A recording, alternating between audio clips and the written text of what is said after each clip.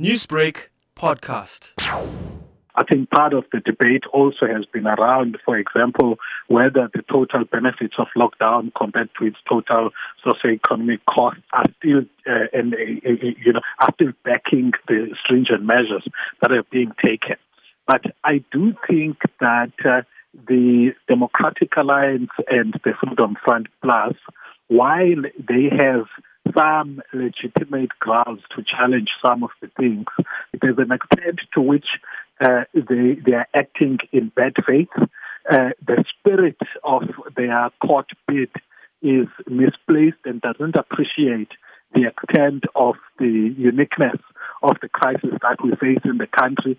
I don't think that government has had its head in the sand on this issue, but has acted circumspectly. But what are your thoughts then when you look at it? I think specifically if we look at what the DA has put forward, they're challenging the rationality of the night curfew, the ban on e-commerce, and even restriction on exercise hours under the level 4 lockdown regulations.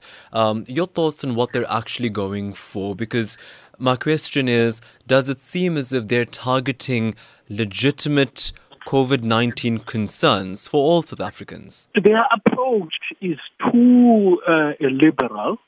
Their approach is fighting battles of freedom and independence in a potentially reckless way.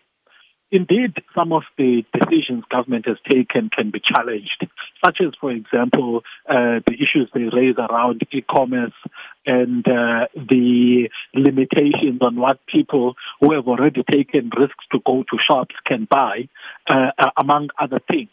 But it should not be who shouts the loudest who actually gets heard in South Africa.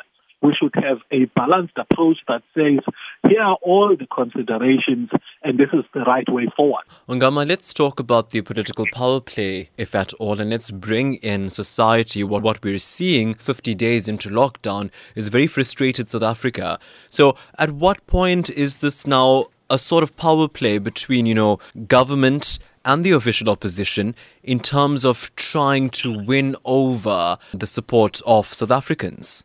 Government must not be hell-bent on taking irrational decisions that are arbitrary and are not backed by scientific/medical rationale. At the same time, interest groups and political parties who carry their mandates mustn't want to recklessly push their agenda in ways that can even cause the state to take irresponsible decisions because the state fears their power to litigate or enforce their control over the political economic life in South Africa in one way or another.